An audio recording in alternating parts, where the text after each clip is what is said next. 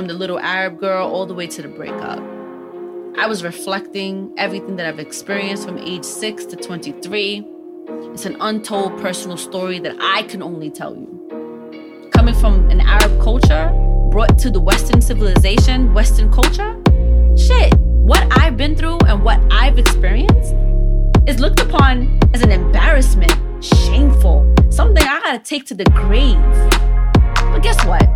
I'm speaking up. And the hush up is over.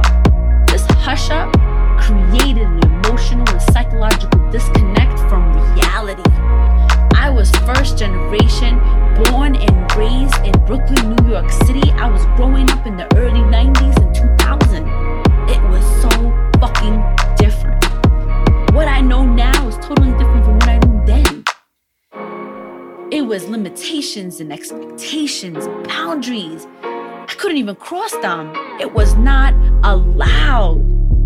So guess what? I decided to take it all in, and I'm gonna talk about it. I'm gonna be upfront, and it's going to be raw. It's different. It's different now. It's different then. And I'm gonna just be real. Yes, I did this, and yes, I did that. I passed this, I lost that. I've learned, and I've gained losses. It all comes in a full circle. And that's why this leads you